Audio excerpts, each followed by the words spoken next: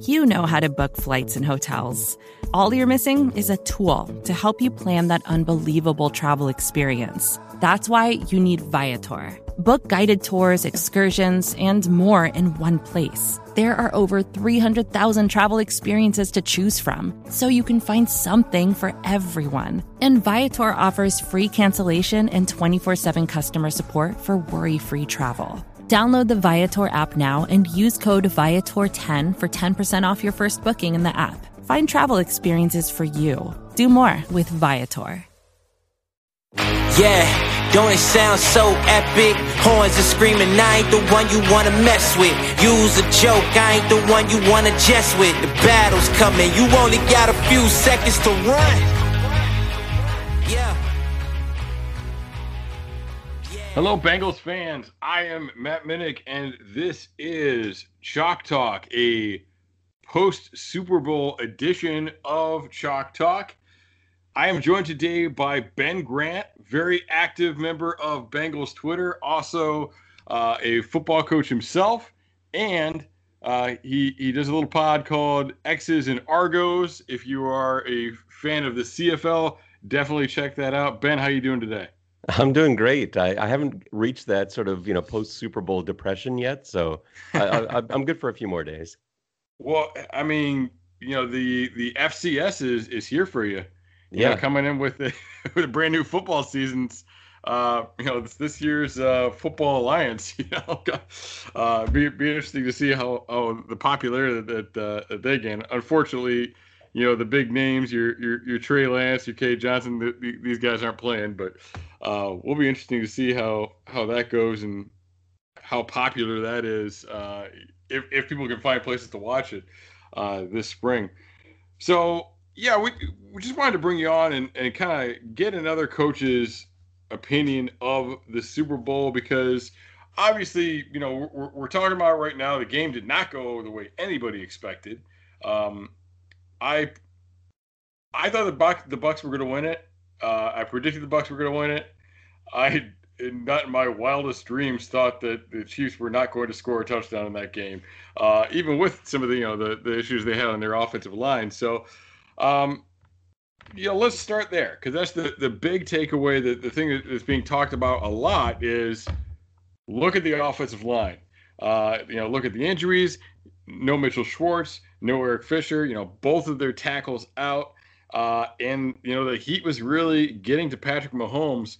How big of a factor do you think that was in this game? I think it was a very big factor. I don't think it was everything. I think the Bucs overall looked extremely prepared. They were ready for the game, and the Chiefs just didn't have that same look to them. They didn't have that same level. When they were on the field, it wasn't just the offensive line that I know everybody's talking about. That was a problem. But I don't know if you were like me, where you kind of wanted to crawl into a corner at halftime because it reminded you a lot of what we were seeing from the Bengals O-line a lot of the season, but there were some flashbacks there. The comparison has been out there, yes. Yeah, and so it just looked very familiar. And the things that Kansas City fans were going through, watching their guys just whiff on stunts and twists, was kind of what we've been doing all season long. But to think it was just the offensive line, I think is flawed. Yeah, and definitely played a big factor. I went back and actually earlier today, I watched their Week 12 matchup. And, you could see the pass rush was an issue for them in that game, too. But it seemed like in that game, Mahomes was getting rid of the ball a lot faster. And also, defensively, the Bucs were playing a lot of cover one. Tyreek was torching guys, so that helped. They had some big plays in that game, and that was that was a really really close game for them too. And they were held to under 30 points in that game, but obviously not the complete shutdown. The other thing, like you mentioned about them looking different, you could see the swag in that game. Like they were having fun, they were confident, they knew they were going to win it. They were doing the Andy Reid stuff where you call some weird plays every once in a while and you're like, what the hell is that? But like that stuff's fun. And even when it doesn't, even if that play doesn't work all the time, it's like the guys are really engaged. And I felt like we didn't see that out of Reid. I felt like we didn't, for Andy Reid off of a bye week, for all that we talk about Andy Reid coming off of a bye week, it didn't seem like there was much creativity in that game plan. It didn't seem like he really adjusted very well in the game. Slash Bieniemy, of course. Yeah, from the entire Chiefs coaching staff, they looked shell shocked. It just didn't. I don't think they came out of the gate the way they thought they were going to come out of the gate. And it's one of those things, like you've coached in games before too, where not everything goes the way that you want it to, and then suddenly it seems like time is moving at a different speed. And it looked, seeing them, the way that the Chiefs coaches were reacting, I felt very much what I'm sure they were feeling. I've been through that before, and it's just like, time is moving at 100 miles an hour, and you have to pull yourself away and just sort of sit down with your guys and say, okay, let's regroup here. What can we do? What's going on? Let's see if we can make some adjustments. And they just never had that moment where something finally went right and they made a change and it stuck. It just seemed like, offensively especially, they just couldn't do anything except the underneath stuff to Travis Kelce to beat that cover two. And it really wasn't much more than that. It was a lot of cover two, some really simple twists and stunts, and most of the plays that the KC O-line was getting beat on there wasn't much to them. It wasn't that they were getting outsmarted or falling for backers who were mugging. It's just they were getting beat one-on-one. Their tackles seemed paranoid about getting beat inside, and so they were letting guys around the outside at 100 miles an hour, and the guards just seemed to lunge and whiff repeatedly.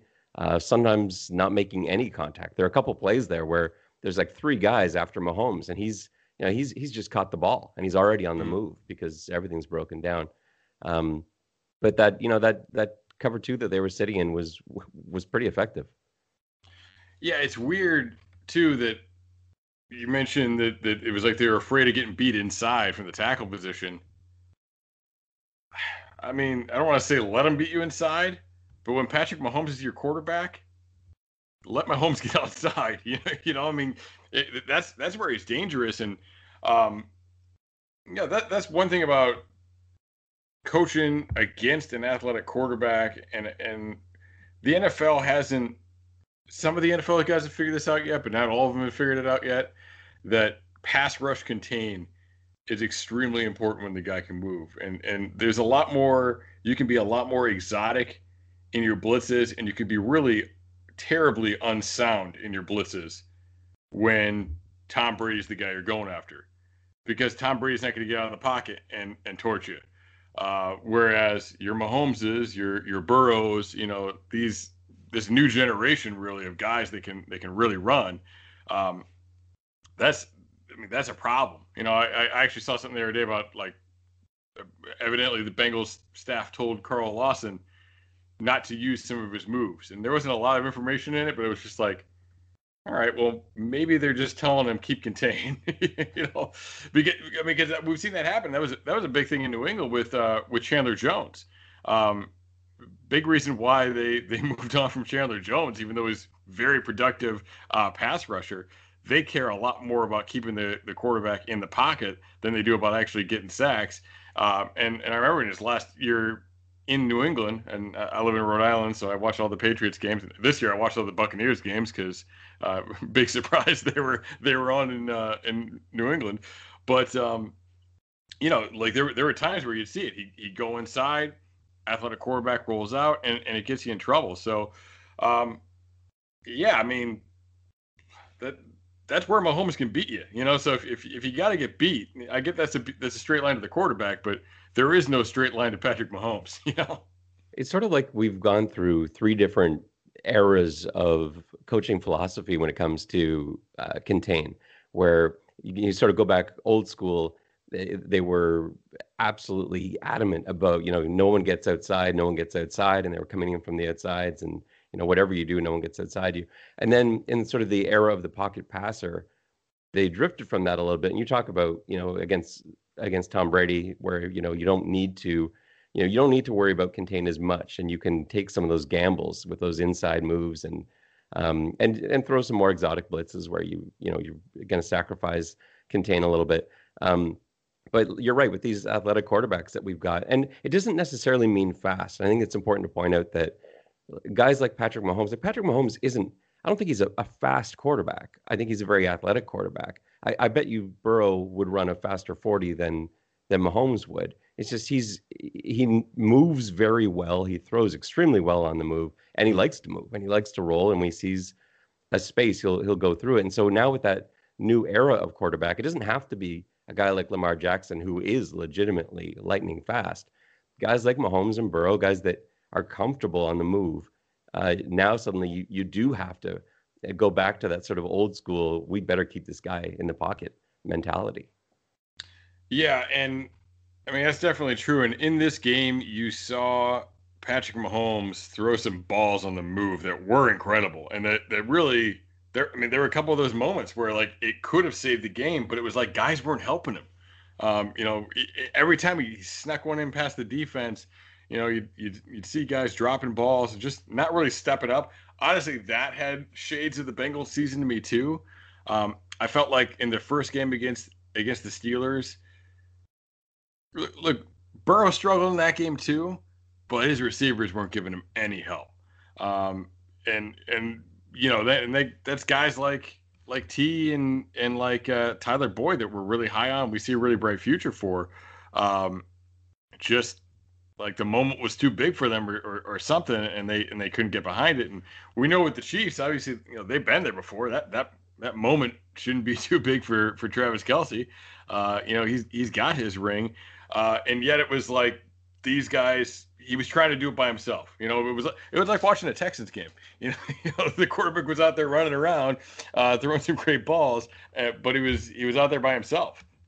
Yeah, absolutely. It reminded me of that old 80s movie, Necessary Roughness, where they bring in this old quarterback. I think Scott Bakula played him. Yeah. Yes.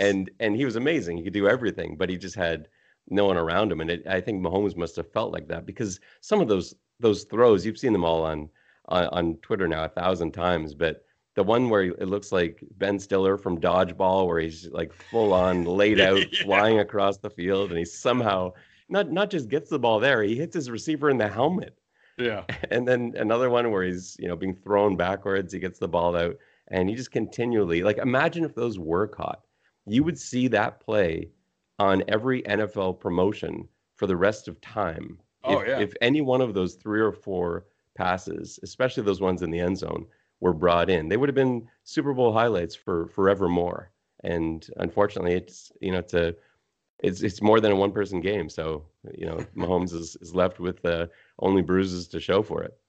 By the way, for all the younger people in our audience, Necessary Roughness, I watched it at one point during quarantine. I'm not sure if it's on Prime or Netflix, but it's on one of those. Excellent bad movie. I mean, it is. You have to go into it knowing that it's a bad film, but it's timely with the Sarah Fuller stuff. You've got Kathy Ireland playing true. Kathy Ireland was the kicker. They pulled her off the soccer team. Yeah. You got Sinbad. Sinbad's like a professor that like still has eligibility somehow. and Jason Bateman coming right off. That's Jason Bateman. I forgot. Too. Yeah, he's like the running back. Boosters kid, right? Yeah. Yeah.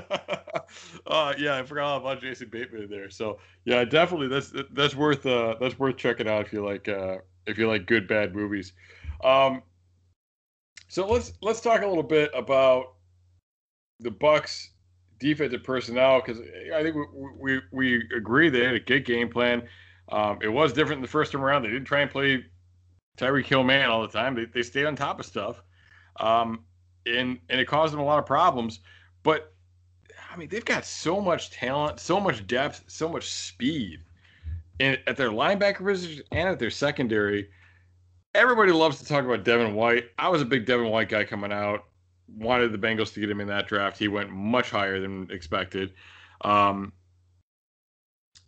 David, though, is the dude. I mean, he's really the guy. But they have 2 guys that can really fly around at that linebacker position. That is a spot that we don't give value to, in terms of like football, Twitter, and analytics. Like we don't favor that linebacker position at all. I mean, does this demonstrate to you that having athletic, versatile linebackers is a really important factor in today's NFL? Yeah, I think it does, but I think it's more than that just going on with the Bucks defense. Like I think it's easier to be an amazing linebacker when everyone around you is really strong too. Like their defensive line just played out of their minds. But it wasn't a freak occurrence either. So I shouldn't really say that because it makes it sound when I say that it sounds like I'm saying they played above expectation. And I don't think they did. It's just they've got a really strong team. There aren't a lot of holes on the Buccaneers.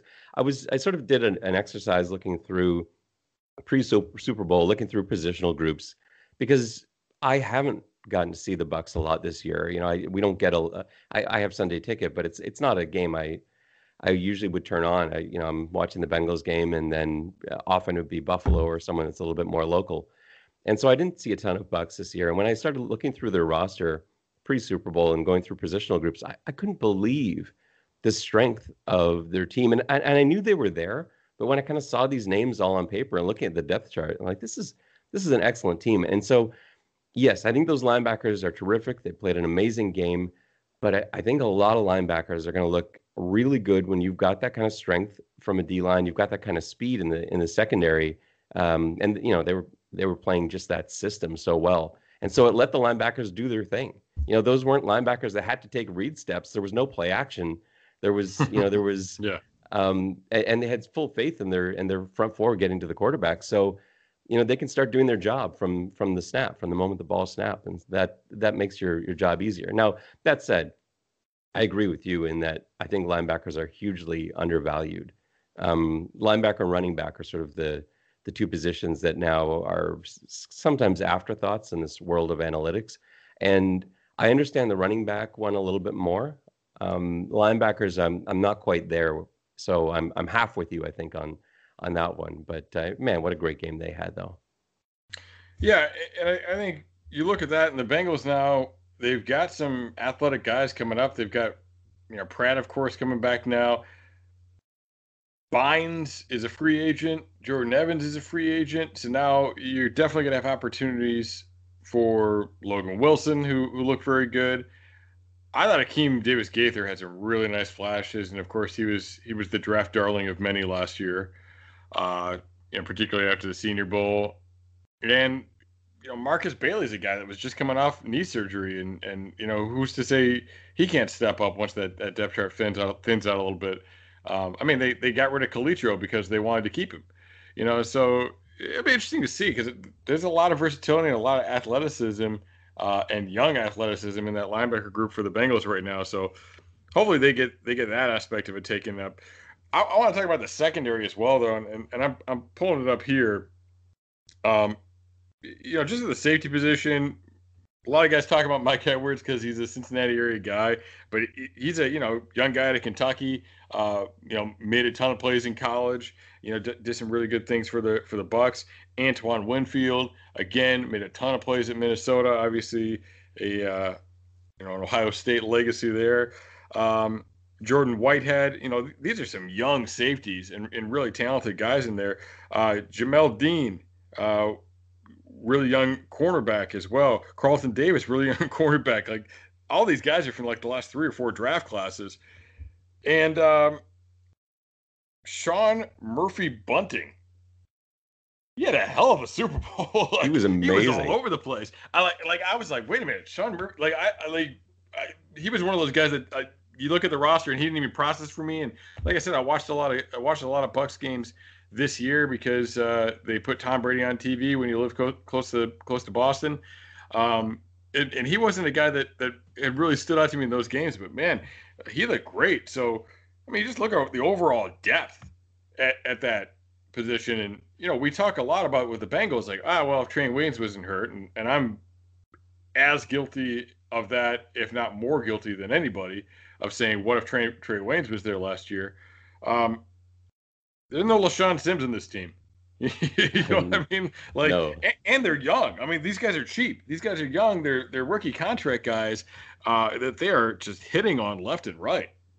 Yeah, you see the impact of missing on entire years of draft classes with the Bengals. When we kind of look at the lack of depth, and clearly the Bengals are missing that depth that the Buccaneers don't have the same issues with. But they've hit on guys, like you said, all those guys that they've drafted or picked up off of other people's teams and have had that sort of eye and a little bit of luck, I think, goes into it too. But yeah, they ended up with a DB room full of young kids that hit, and not only that hit, but weren't afraid of the big game, weren't afraid of those big moments. And yeah, you look at the Bengals roster, and the DBs, I don't think are a huge problem area by any means when you look at the other holes that there are on the team. But yeah, we don't look the same. You watch that Tampa defense, like, yeah, we got guys injured, but it's not the same thing. And so I think watching that Super Bowl from a Bengals perspective, there were two ways to look at it. I think the positives were that you see a lot of the problems that Kansas City went through, and you recognize those, and you say, okay, the similar problems that we have, we know what we need to address. We know we can fix these things, and we've got a quarterback who's, kind of like Patrick Mahomes. He's not Patrick Mahomes, but he's special. And you say, well, maybe we're not that far. But then you look on the other side of the ball at the Bucs defense, and you're like, well, that's not us. We've got a ways to go. And this isn't going to be a 1-year fix, and it might not even be a 2-year fix either. But yeah, that's the marker. That's the benchmark. You look at the way those DBs were playing in conjunction with the pass rush created by just 4 guys, allowing linebackers to do their jobs. Like, imagine if Logan Wilson and Akeem Davis-Gaither and Bynes, if they were allowed to simply worry about their responsibilities, if the rush was getting home, if the DBs were able to stay with guys across the field, and guys like Donovan Peoples-Jones and things like that. Yeah. Imagine how the linebackers would look. I think our backers would have looked great on that Tampa defense last week. But it takes a whole team. It takes a whole unit. Yeah, and then you go up front, and there is a little bit more experience there. When he obviously V is a younger guy, but you got guys like Sue, you got Pierre Paul, obviously been there before. Those guys have been around for quite a while. So yeah, kind of interesting to look at the way that whole thing's constructed, and yeah, just the absolute depth all over at that spot, and the way they could get after it. We flip over to the offense, and there's a lot of talk, obviously, about the Chiefs. And look, Patrick Mahomes is the best quarterback in the NFL. Right now, Travis Kelce is the best tight end in the NFL. I have a hard time arguing against either one of those points. And Tyreek is, right there. He's up there. Yeah, he's definitely one of the top. There's some guys you can make an argument for, and then you're surrounded with guys like a Sammy Watkins, who obviously can do some things, like a Mecole Hardman, who can obviously do some things, and they got a lot of receivers that can bring different things to the table in that area. So then you look at the Bucs though, and the Bucs are loaded too. Like we keep forgetting Antonio Brown's there. Like we forget because they got Mike Evans, because they got Chris Godwin. So I guess the people that listened to the beginning of this show and were like, here's Matt Minich talking about defense again. It's definitely like this is just a loaded roster. Like, I don't think we give that the respect it deserved coming in, because, they're stacked all over the place. Look at the guys they've got in these skill positions. So, whereas you look at what happened to the Chiefs' offensive line, and you think, well, we need Penei Sewell. If you look at the skill players on both these teams, you got to be thinking, man, we need Jamar Chase. Maybe you're thinking we need Kyle Pitts, because they both had stud tight ends too. I guess it speaks to the total amount of effort that needs to be put into this roster. I think a way of highlighting just how good Tampa's offense is too is we know how great Kansas City's offense generally is, but how many positional groups on offense are better on the Kansas City side of the ball than the Tampa side of the ball? Because you start going through that, does Kansas City have a better offensive line than Tampa? Well, no, even when healthy, no, I don't think so. if you're going to say quarterback, fine, but the other team has Tom Brady. He's okay. And does Kansas City have a better running back room? I don't think so there either. It's at least comparable. Yeah. And I think, as much as it's weird to say, I think that Tampa receiving core is better than the Kansas City receiving core. So really, the only thing Kansas City's better at positionally on the offensive side of the ball is quarterback. But oh yeah, we've got Tom Brady. Yeah, exactly. I mean, it's I kind of said it about Kelsey too. I think Kelsey's the best tight end in the league right now. I think Gronk's the best. I think Gronk's the best tight end ever. On the other side, right? So that's the same as the exact Mahomes. same thing. Right. Like those that quarterback and tight end are the best at their positions right now. I think hands down.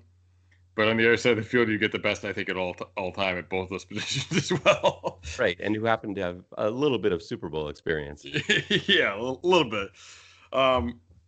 And so you mentioned the Bucs offensive line. I mean, that thing is loaded. Ali Marpet doesn't get enough credit. Ryan Jensen really doesn't get enough credit. If you like O-line film, or anybody that's or O-line takes and film and stuff, Brandon Thorne, the guy you should definitely follow, and he does a trench warfare podcast. He absolutely loves Ryan Jensen. Like, he raves about this guy, and he was the guy that kind of got me looking at it. But yeah, Jensen is ridiculous at the center position. And really, what shored this thing up was drafting Tristan Wirfs. And that was the linchpin. That was the thing they needed to do. So, another thing, talking about the Bengals,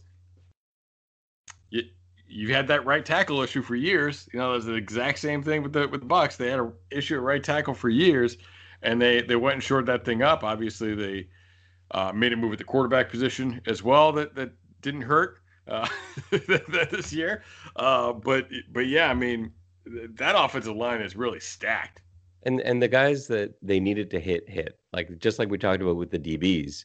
Mm-hmm. You bring in Wirfs and he wasn't, and oh boy, he wasn't Fisher. He hit. He was money. And it helps again when everyone else on the line is playing well. But yeah, he looked great. He looked the way he is supposed to look. And the Bengals have drafted offensive linemen who haven't turned out. And where the fault of that lies, I'm not exactly sure, but clearly there was an issue in evaluation there, and the Bucs didn't have that same issue. And just going back to Jensen, I think was my favorite player to watch in that game. I was watching the offensive lines on both sides a lot. I was spending some time teaching my son a little bit about blitz pickup, and so that was sort of our area of focus for the Super Bowl. He likes to have a task, and so we watched a lot of that. A lot of the offensive line play, and man, Jensen is fun to watch. But not only is he good at what he does, and he's an excellent communicator, he's great at picking up blitzes, he's great at doing his job. He is nasty, and he gets under people's skin. You can tell just from watching him for a few plays, this is a guy that nobody wants to play against, and you need a guy like that somewhere on the offensive line. It can't be every guy. You're going to end up getting in trouble that way. But you've got to have just one guy on your offensive line that is mean and nasty, and nobody wants any part of him. And he filled that role for the Bucs nicely. And you could see guys after the play getting into it. There's a lot of pushing back and forth, and I'm sure a lot of things were said. But yeah, he knows how to get under people's skin, and especially when you get up, that's a subtle part of his game that I think is probably underappreciated. Yeah, and you definitely need that guy. And one guy who I think is similar in that regard is Frank Ragnow, and we know that that's the guy that Bengals targeted the last time they had Frank Pollock, and missed out on. So it'll be interesting to see how things go this offseason, how even the players that are there are evaluated from an offensive line standpoint. But it's also going to be interesting to see if they bring in that type of attitude. I think a guy that was getting a lot of buzz last year did come out and has barely been talked about this year, I feel like, is Creed Humphrey, who I think is a little bit of a nasty player too. And he plays center, but they can absolutely bring him in and put him at right guard. next to Trey instead of at the center position. And we don't know how long Trey is going to be out for either, right? That's And true. That's true. So there's a little bit of insurance there too. So it's not just not just Billy. You got flexibility. You got another guy. Whatever you want to do with that spot. But yeah, no, that's a very good point. So yeah, I think it's gonna be interesting to see if they bring in guys like that, and then also just how they evaluate the current guys. And we've got Jonah Williams, who, man, I hope they leave him alone. But a lot of people thought he was a guard coming out, and his arms are just slightly small. it's crazy to think about how, just to be evaluated in your job that way. But it's Yeah, people right? get obsessed with it. Arm length for tackle is something that just they can't leave alone. And I get that, and I think there's evidence to support that. But sometimes you just have to leave the guy there. He's a really good left tackle. I agree. Yeah. And I don't know, like the idea of moving him to guard, I'm far more open to the idea of, potentially moving him to right tackle than I am to Yes. guard. But again, you have to see how that plays. Some guys just can't play Yeah. as well on one side of the ball. I think, Hakeem Adeniji might be one of those guys. You saw how reluctant they were to put him on the right side. And, Mhm. he's a younger guy. He hasn't had a lot of reps over on Yeah. that side. But, some guys just don't, it doesn't translate the same way. So they were happier to have a rookie as the left tackle, which is usually a no-no if you're kind of, put the rookie somewhere, you put him on the right side. But he's obviously a guy that they felt far more comfortable with on the left. And I don't know if Jonah's like that. I don't know if he Mhm. is a better player on the left than the right. But no, it kills me, the idea of moving him to guard, because I think he's a piece that, and we don't have many, but he's a piece that you can count on for sure, where Oh yeah. he can play solid left tackle. Well, that's the thing. You talk about, like, we talk about investment of free agent dollars. We talk about investment of draft capital, and although he's already on the team, you're essentially taking a top 11 pick and putting it at a less valuable position at guard. Right. You know what I mean? So it's like, all right, now we need two flipping tackles. You know what I mean? So like, okay, do that. Draft Penny. Then what's going to happen at right tackle? What's the plan there? So I'm with you on that. Hakeem is another guy who's just slightly under, the ideal arm length. And being another guy that actually to me can make a lot of sense for him to like put him at left guard, and then you got a Clint Bowling situation where Jonah misses a game. Hakeem's been working the left side all along, and you can bump him out. Maybe eventually he could be like a starter at left guard, and then the backup left tackle as well, and that puts you in a little bit better of a spot there. But I'm with you. I hope they just leave Jonah. I mean, you look at this division, and the Ravens are going to blitz you everywhere. The Browns are going to put Myles Garrett wherever he feels like he's got an advantage. And I mean, the Steelers are going to get after you too, but their best player is going to come from the right side. So, look, you can draft Penny. What's wrong with putting Penny at right tackle? I mean, he's 20 years old. You talk about being able to adjust and go left to right. I think the 20-year-old is going to have less of a, I hate the term muscle memory, but he's going to have less muscle memory issues trying to play on that side. He also played it in high school, I believe. But I think he's going to be in a better position playing on the right. And the one of the premier players that you're going to go against in TJ Watt, he's going to be the guy that has that matchup. So I have no problem with it, especially in the AFC North. When you're playing TJ Watt and he's lining up on that side so much. I don't see one position being more valuable than the other right now. And I think that's even more the case when you look at how much the Bengals are out of shotgun, right? Yes, so if absolutely. you're under center, then yeah, there's a premium on left tackle because your quarterback is literally facing the other direction as he's dropping back. But yeah, from the gun, you can see what's happening just as easily on the left as you can on the right. And it isn't until that last second when you're releasing the ball that changes. So yeah, I'm with you there, and I think the division you play in, I think that from a team building standpoint, if you're the Bengals, you have to team build to beat the Ravens, the Steelers, the Browns now, which is annoying. But you have to. That's your focus. Like everyone else, we'll worry about that later. Right now, how do we beat the Ravens, the Steelers, the Browns? And I don't think that having an extremely strong left side over anything else is what you have to do. And I don't think taking pieces away that you have in place is a good strategy. I think one thing that Bengals fans can take from that Super Bowl game, and maybe that is something to make us feel better. I've been telling myself that this should make me feel better, is the fact that we saw how bad the offensive line looked on Kansas City. And there you've got, Coach Reed, who I think is one of the best coaches in the league, who was an offensive lineman. You've got Coach Heck, who is a good offensive line coach. You've got Coach Bieniemy, who again is a great offensive mind. And if those three guys in 2 weeks' time couldn't do anything at all with just an undermanned offensive line, then of course our guys couldn't. Of course we couldn't. Of course our offensive line looked rough this year. We just didn't have the bodies, and maybe it's not as much on. I don't think I've ever defended Jim Turner before, but I'm not.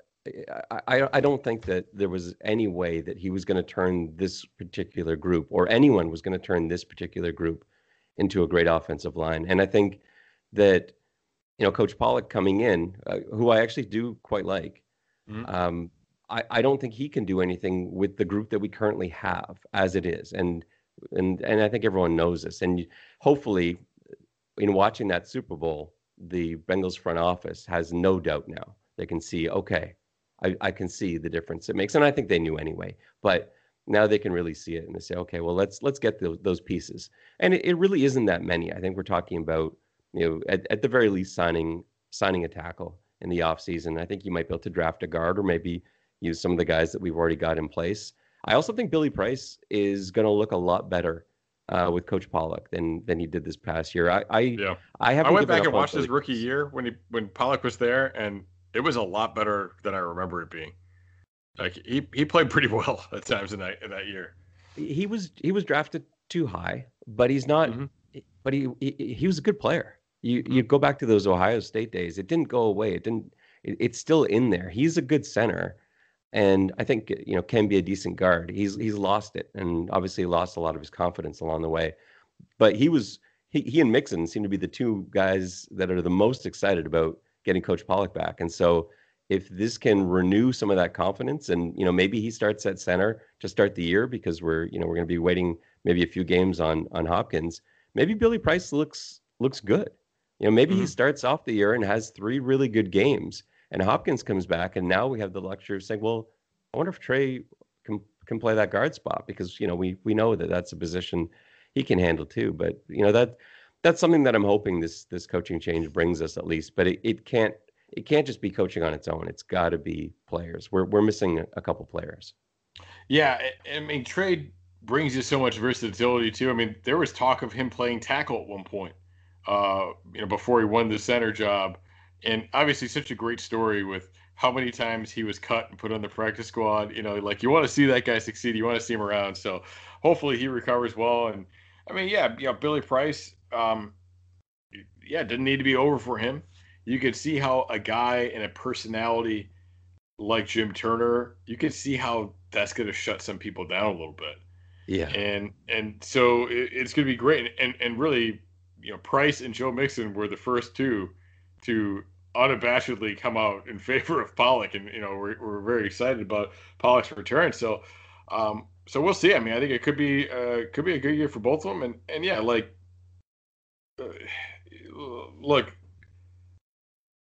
we got to stop judging people based on their draft position. Like, you can say, man, the Bengals have screwed up a lot of first-round picks, because they have screwed up some first-round picks in recent years. But can Billy Price play?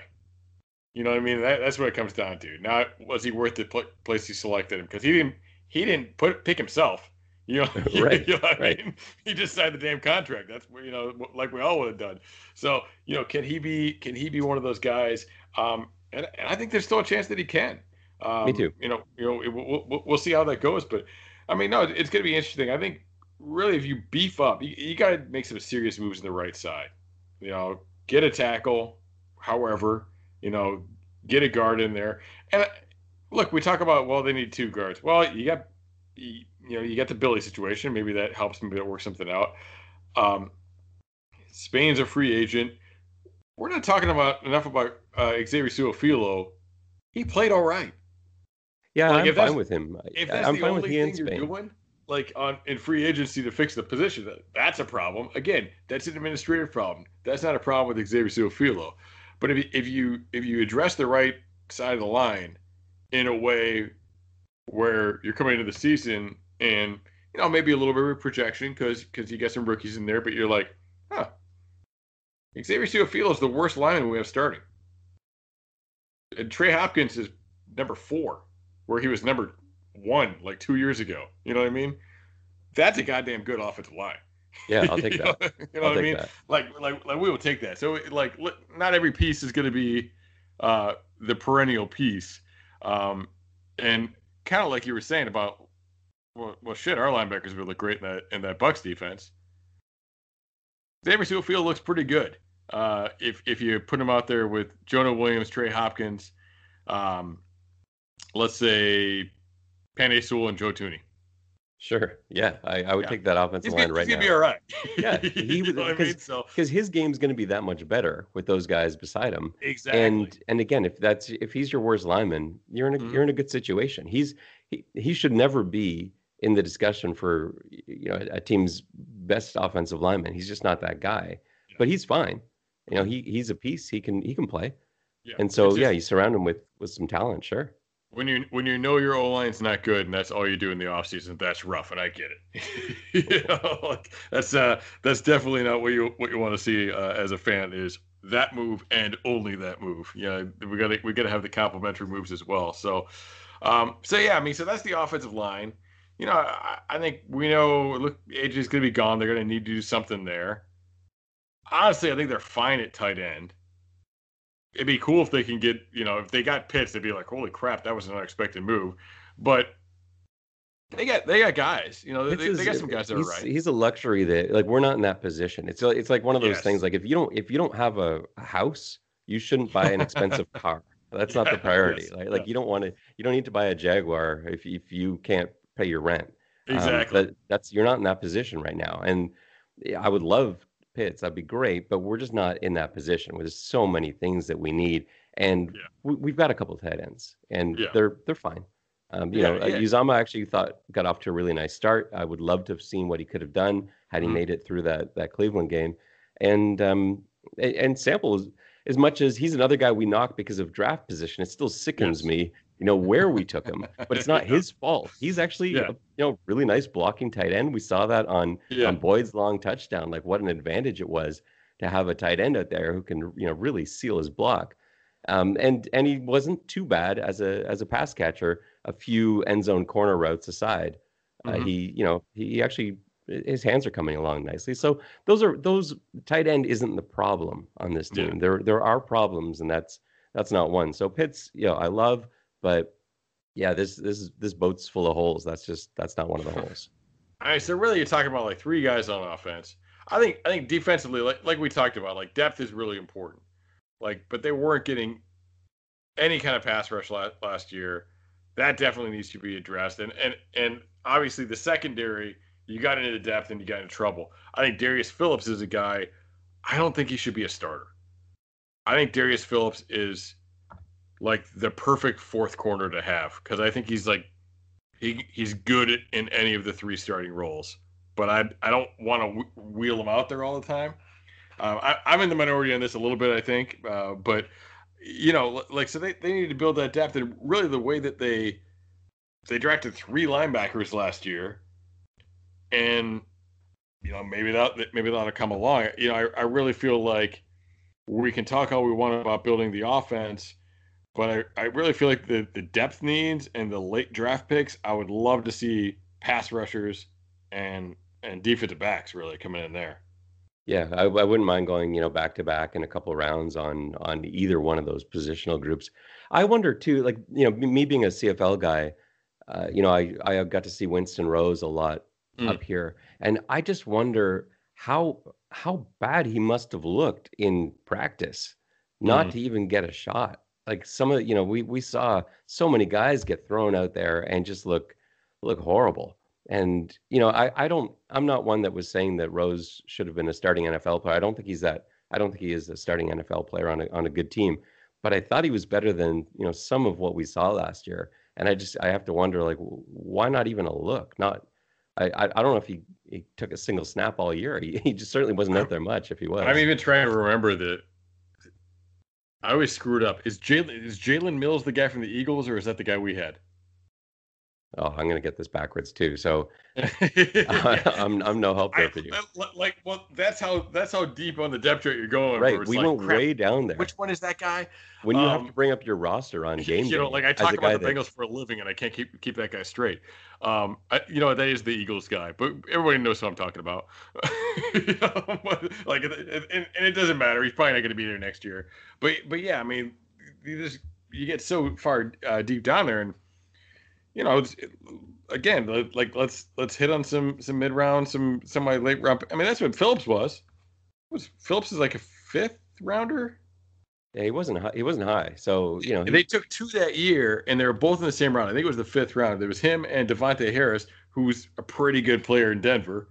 Like, it would have been nice to keep him around too. But like, yeah, like that's what you need to do. You need to be able to like go in there and hit on some drafts. I think like they need to be lucky injury wise. Like, I think they can be pretty good next year. They've got some money. I think they can have a somewhat comparable offseason to last year, considering that, signing, you got to count re-signing William Jackson and re-signing Carl Lawson as big moves. You know what I mean? So it's like they might not be able to bring in as many guys from outside. But if they do those things, like I think it could be a somewhat comparable offseason to last year. If they let those guys go, I mean, it's a whole nother flipping thing we're talking about here. I think, like a lot of other people, I think they're going to have to. I think they're going to have to tag William Jackson. I think that's the only way that's going to end, with him being on the team. Carl Lawson, I'm hopeful can get a deal, but you never know. I think he's going to be expensive, and how much do they value him? I don't think we're going to see a lot of defensive investment. I think they're going to go out and get a nickel corner. And I think that might be it. In terms of big moves, there'll be some smaller pieces. But I think in terms of guys that are going to immediately get to be plugged in, I'm not that hopeful that we're going to see a ton of guys. I would like to see another defensive lineman. I'd like to see another corner. I'd like to see, pretty much everybody but linebacker. But I just don't think that's going to be in the cards this year. I think it's going to be a nickel corner tagging William Jackson and then some smaller pieces. And, probably the bigger splash will be on the offensive line. Yeah, I mean, it'll be interesting to see how that stuff goes because, we talk about the big names. A lot of those defensive tackles that they brought in to, plug the hole, fill the, prevent the leaking, including Mike Daniels. Like, those guys are free agents. Obviously, there's some guys we'd like to see back there. And in the linebacker position, most of the veterans are free agents. Basically, all the veterans are free agents, I believe. So it's going to be interesting to see how those things kind of fizzle out because, they're definitely going to need to figure out the depth. They need to find something else pass rush wise to complement those guys. What might be a good strategy this year is we know that the cap's going to be an issue for a lot of teams.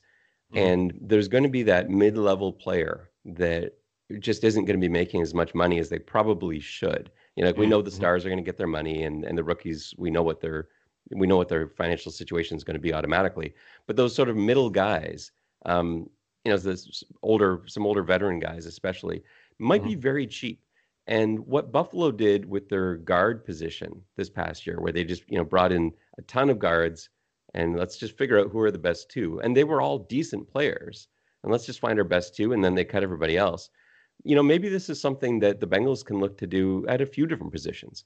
Bring in guys sort of that maybe not even as high as like a Mackenzie Alexander, from a nickel spot, like maybe even, more budget than that. I think we might actually find some decent players in that, $3 to $4 million range. And maybe if you can bring a few of those guys in who are probably going to be underpaid this year, and see what sticks, and see if bring in a room full of guys and let's go with the best couple, because I do like, it worked really well for Buffalo's offensive line. I don't know if it's going to work every time, but I think this might be the year to do that because you're going to get some deals on guys that would typically command a lot more money.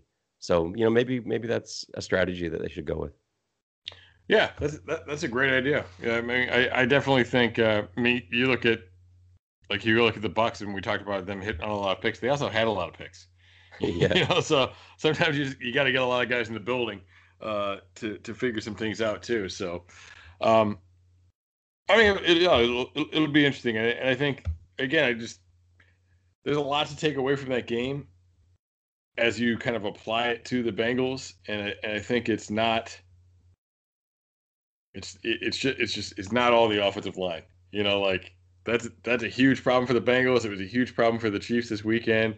Um, but I mean, there's a lot of things there, a lot of areas that need to be built. And at the end of the day, I just like you got to attack it. You gotta hit in some picks. You gotta get a couple value guys. I think like Von Bell was a value guy last year. That was something they weren't planning on doing. And I mean, if they didn't have Von Bell this year, Sean Williams would have probably started every game at safety, after his injury. And we never saw Sean Williams on defense this year, and they're not gonna resign him. He's gone. He played quite a bit of special teams, and had a nice little fake punt or two, but yeah, I mean, so that's an example. They upgraded a position that they weren't even planning on updating. So, like you're saying, maybe you can find one or two of those guys to kind of move on. I mean, it's kind of like the opposite of what happened with Trey Waynes. Like they brought in Trey Waynes probably thinking they'd pair him with Jackson, and maybe thinking that if he played well, then you'll let Jackson walk. Now they don't know what they have in Trey Waynes. They're kind of in a rough spot. I think that was definitely the plan. Yeah, and they're gonna end up either rolling the dice and letting Jackson walk, or they're gonna have to pay them both next year because that franchise tag don't come cheap. Yeah, it's not great. Although I guess it's a little better. I think it would be a little cheaper than having to tag Lawson, but it's it's not cheap. And you're ending up in a position there where you're paying your two starting corners like $30 million. It's not ideal. There's so many other positions, so many other problems. But that's the position that they put themselves in with the Wayne's contract, but also maybe deciding prematurely that they might want to get rid of or just not resign William Jackson. I don't know if that's what they were thinking, but I think we can see after he played really well this year, and you can see like, wow, this defense without him. Yeah, I mean, like you were saying, you got to assume they weren't planning on spending that much money, to re-sign him and sign Waynes. That's a ton of money invested at one position. So, well, appreciate you joining me today. Again, just kind of trying to recap and hash over some of the things that we saw in the Super Bowl, how it applies to this Bengals team. We've seen teams make some pretty quick transitions. And sometimes you get a little bit of injury luck. You hit on some picks, and you can do these things. And look, but the clock is ticking on Burrow's rookie contract, so there's no time to waste.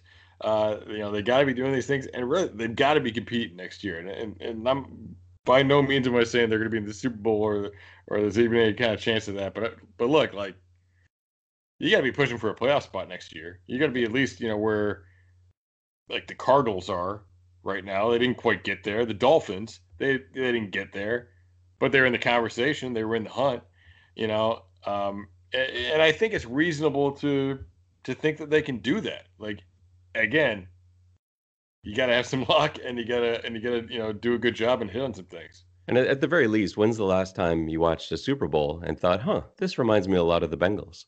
And that's, some was good and some was bad, but you watch Patrick Mahomes out there and you say, we've got a guy, watch some of the other things and say, there are pieces there, but I don't think it's a guarantee by any means, but I wouldn't be at all surprised if we looked like the Cardinals did this past year or Miami did this past year. And I think that's a really nice step, and the hardest piece to get, we've got in place. And, everything else you can build, you can find. People still don't know how to find quarterbacks. Look at Washington. Look at like Tyler Heineke. Where did he come from? And so he was better than this first overall pick that everyone was talking about, that everybody wanted. And it's a position that no one has any idea how to evaluate, and everything else people do. And so we've got the piece that's hard to find. We've got that diamond. So now let's go find the other pieces, and hopefully they're a little easier to hit on. Bengals fans are upset, have been upset for years, because we could have taken Mahomes and we took John Ross. And, look, draft Twitter, love Patrick Mahomes. The NFL guys, they love Mitch. Like the NFL was all in on Mitch. It wasn't just the Bears. And to me, like, that is much worse. The Bears were actually looking for a quarterback. And they took Trubisky with Mitch and Deshaun on the board. And I mean, I think a lot of people like those two guys, but it seems like the majority of the actual like guys with sources in the NFL, like that like the real reporters and guys who really talk to people, like, were saying that it was Mitch, like that's who it was going to be. So you're right, like they don't know. It's so hard to do. They don't know how to do it. I miss on guys all the time. I didn't think Mahomes was going to be anything, and I didn't think Trubisky would be either, though. But I miss on guys all the time. Some guys that I thought would be just amazing have turned into nothing, and other guys that I thought had no shot were awesome. I was seeing Mahomes in preseason. Actually, that was the time I saw him play a preseason game. I don't remember if it was against us or who was playing in that game, but I watching him in preseason. I was like, oh, this is not what I thought he would look like in the NFL. And that's the first moment where I thought, well, maybe, he was still a year away from getting time. But yeah, that opened my eyes a little bit. And I thought, oh, I might be wrong on this. And I was very, very wrong. I think Mahomes was definitely a way off. Like, I did rank him as my top quarterback in that draft, but I thought he needed a lot of work. And I think he ended up obviously in the perfect situation. Here's something I was off on. I gave Mahomes the bump over Deshaun Watson, which obviously that's a pretty good one too. But I gave him the bump because I didn't think Deshaun Watson could create like he can, which obviously he freaking can. Yeah. But I thought Deshaun Watson was the best in that class at like running an offense efficiently. And being like, I knew he could run a little bit, but I thought he was like better in the pocket than everybody else. But like you saw some things on Mahomes' film, you're like, well, this guy could be really good. I mean, didn't think he could be what he is, but it was still like, oh, this guy does some exciting stuff. If he ends up in the right situation, he could be really good. So, but that's what sort of turned me off Mahomes. Like when I watched him in college, I thought, well, you can't do this stuff in the NFL. These spin around 3 times and throw through your legs. But it turns out you can actually do this in the NFL if you're Patrick Mahomes. Well, he can, yeah. Yeah. All right. Well, we'll wrap this thing up. We're pushing the hour mark here, so appreciate everybody that stayed tuned and listened to us. Stayed tuned. I don't even think that's a proper verb, but whatever. So again, my guest, Ben Grant. If you don't follow him on Twitter, you definitely should. Some really good football content. Talks quite a bit about the Bengals. Ben, where can they find you on Twitter? It's Ben__, which I know is annoying. Ben__Grant. Ben__Grant on Twitter. Again, give him a follow. Lots of always chiming in on all the Bengals conversations going around. Some good insights there. So, thanks for joining us today. We will keep bringing this podcast all off season long. Obviously, it'll get a little bit more exciting as the draft comes closer. So, keep tuned in, and we'll keep pumping it out. Thanks. Yeah, we coming forward with ours. You hear